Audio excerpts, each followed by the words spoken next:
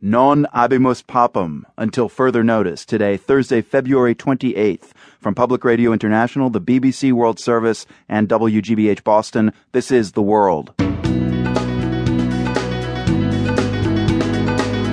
I'm Marco Werman. Pope Benedict leaves the Vatican and officially steps down as head of the Catholic Church.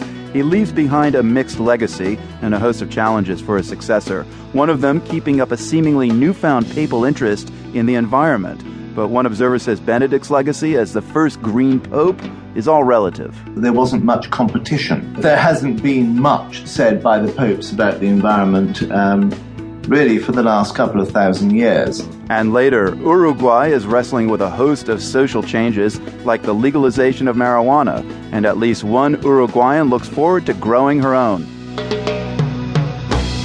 PRI's The World is supported by the Medtronic Foundation, inviting you to assist Minnesota Timberwolves' Ricky Rubio in an online simulation to learn how to save a life from sudden cardiac arrest, a leading cause of death among young athletes. Learn more at heartrescuenow.com.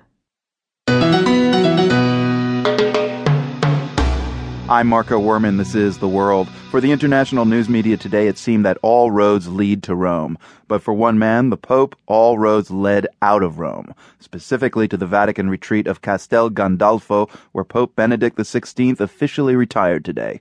From now on, the man once known as Joseph Ratzinger will be known as Pope Emeritus Benedict XVI. Here are some of his final words as reigning Pope this afternoon.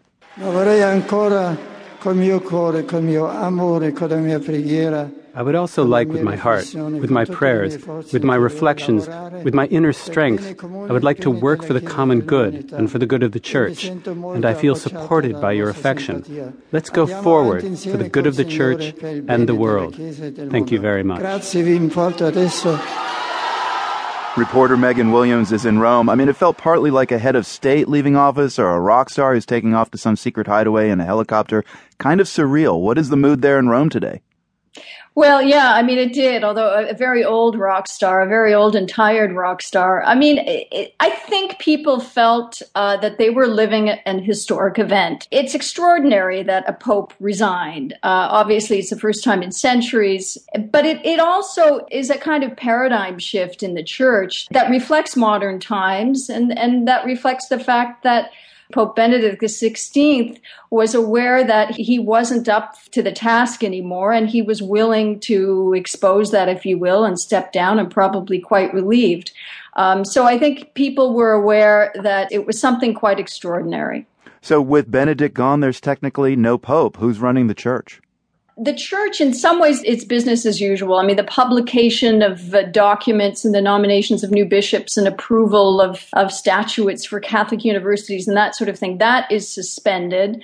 Also, under long-standing church rules, which were updated by John Paul II, the Vatican Secretary of State, who's sort of the Vatican's second in command, he's stepping down, as are heads of various Vatican congregations, in other words, ministries. So those leaders have all lost their job as of 8 p.m. tonight. The person who has not lost his job is the Chamberlain of the Holy Roman Church, and he's basically taking over for the Secretary of State, and he's running things. He's administering Vatican affairs. And the one other person who's still around is the head of the Apostolic Penitentiary, and he's the person who essentially ensures that forgiveness is available at all times to any sinner.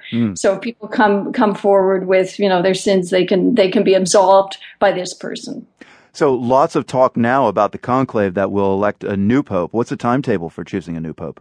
The cardinals are going to meet for the first time on Monday, and they could set the date as early as that first meeting. And that date could be as early as Friday. And if not Friday, perhaps Sunday. Most of the cardinals are in town. Today, when the Pope addressed the cardinals, 144 were there.